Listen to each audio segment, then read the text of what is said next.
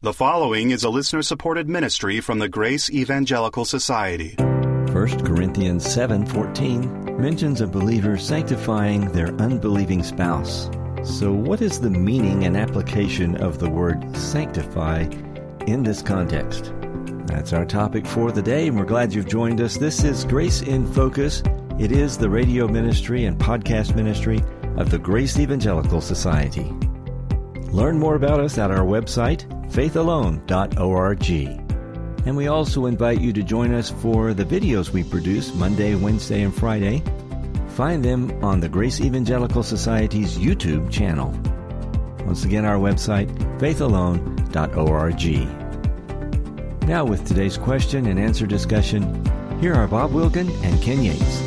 Ken, I believe you have an interesting question from a listener, not from the United States, but from Europe, from Hungary. That's exactly right. She asked, I think, an outstanding question.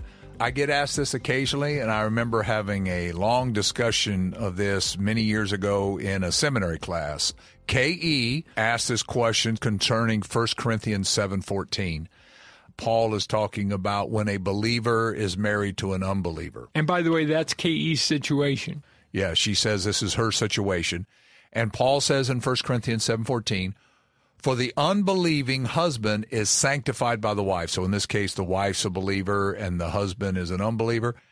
And he says the unbelieving wife is sanctified by the husband. So Paul says that the unbeliever is sanctified by the believing spouse. And then it says, otherwise your children would be unclean, but now the children, are holy. So it's a straightforward question. How can an unbeliever be sanctified? And I understand you wrote a blog on this. Her question is, how can that be? And what does sanctified mean? And how are the children holy? Okay, so there's multiple things going on here. In 1 Corinthians 7, Paul's talking about marriage. He's talking about the issue of divorce, which is in this very context. In fact, the very next verse after 7:14 talks about that. He's talking about widows who want to remarry, 1 Corinthians 7:39. If a widow wishes to remarry, let her remarry whomever she wishes, only in the Lord. And about remaining celibate your whole life. The beginning of the chapter is talking about that. And Paul says, well, that's a good thing, but there's not many people that have my gift to be celibate. So it's all about marriage or not marriage or divorce or being widowed and remarrying. And in this context, it seems to be talking about the situation where you have two unbelievers who marry and one of them comes to faith. It doesn't seem to be the situation where you have a believer who knowingly marries an unbeliever and then later on the unbeliever decides they want to leave. It seems more likely that what Paul's talking about here is a situation where someone comes to faith and now their spouse may want to leave. Notice verse 15. In verse 15 it says, but if the unbeliever departs, let him depart. A brother or sister is not under bondage in such cases, but God has called us to peace. For how do you know, O wife, whether you will save your husband? Did you notice that, Ken? Right. And it says, or how do you know, O husband, whether you will save your wife?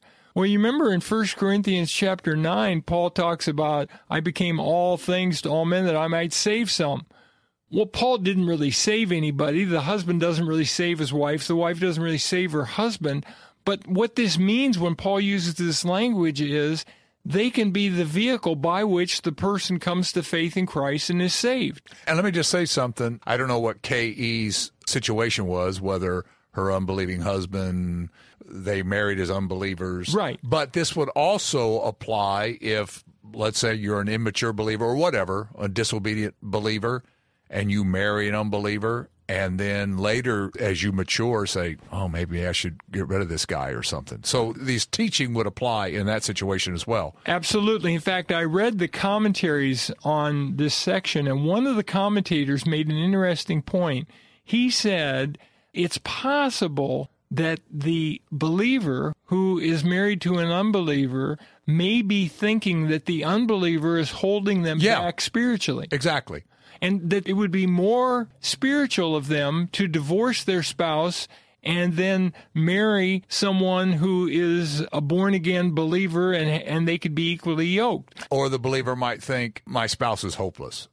I'm not doing any good here for this person, so I just need to go on. Right. Because they're a knucklehead or whatever the case may be. And what Paul says is, no, if the unbeliever doesn't want to depart, you stay there, because God can use you to result in their salvation. So the question is, how is the spouse of a believer sanctified by that believing spouse? And how are the children holy? Well, the children holy. Okay, first of all, Ken, what is the Greek word for sanctified? Like the verb to sanctify, what is that? Hagiazo, right? All right, and what's the noun for holy? Hagios, right? And those are the same root.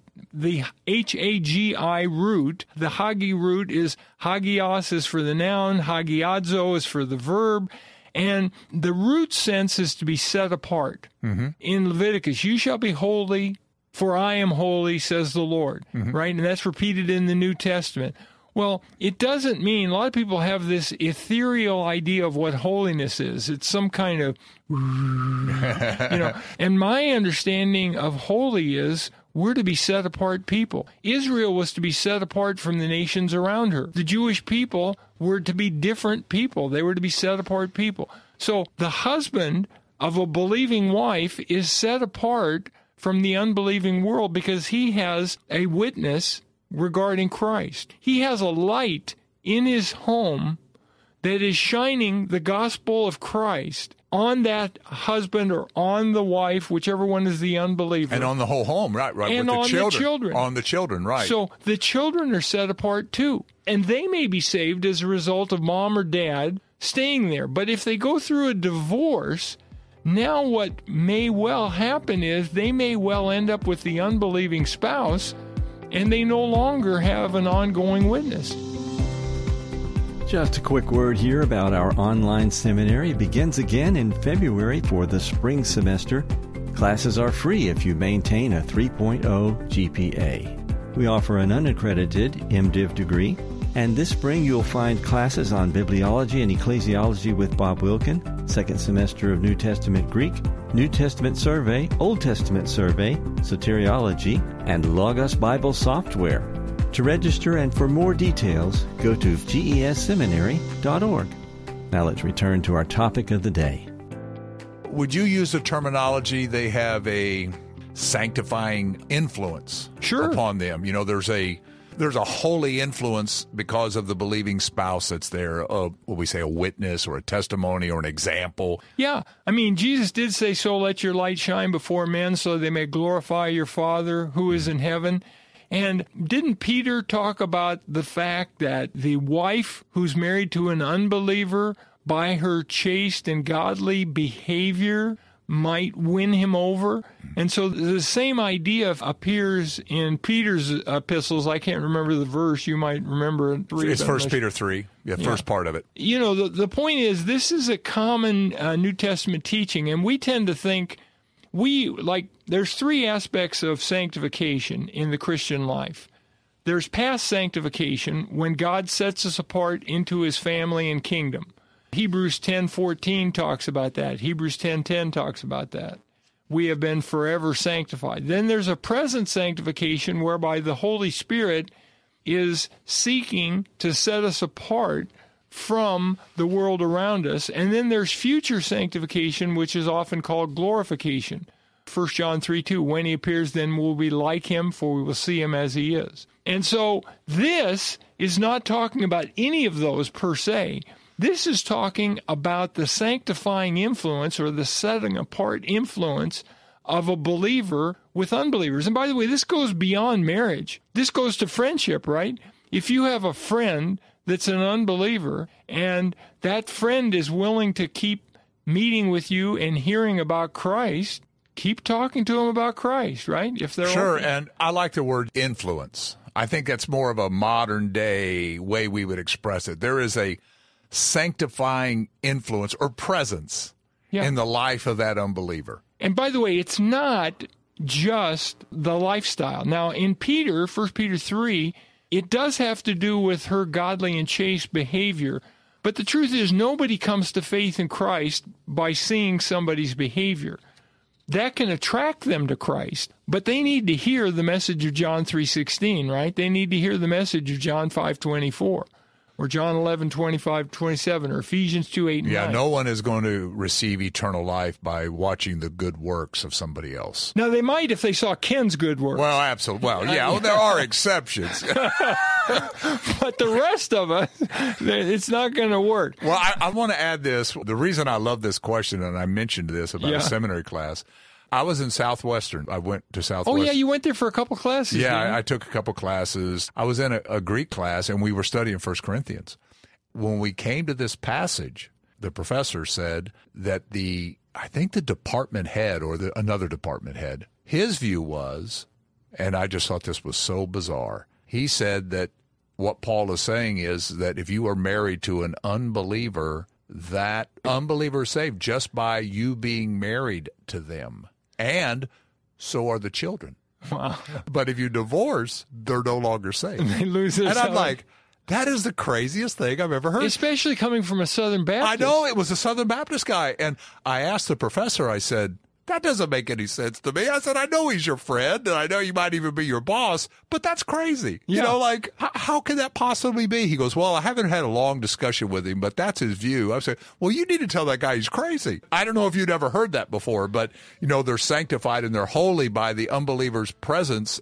I mean, just think how crazy that is. So they're saved now, but if I divorce them, they're not saved anymore. Well, you know, I came to faith in Christ toward the end of the Jesus Revolution, if you saw that movie and all that, in September of 72.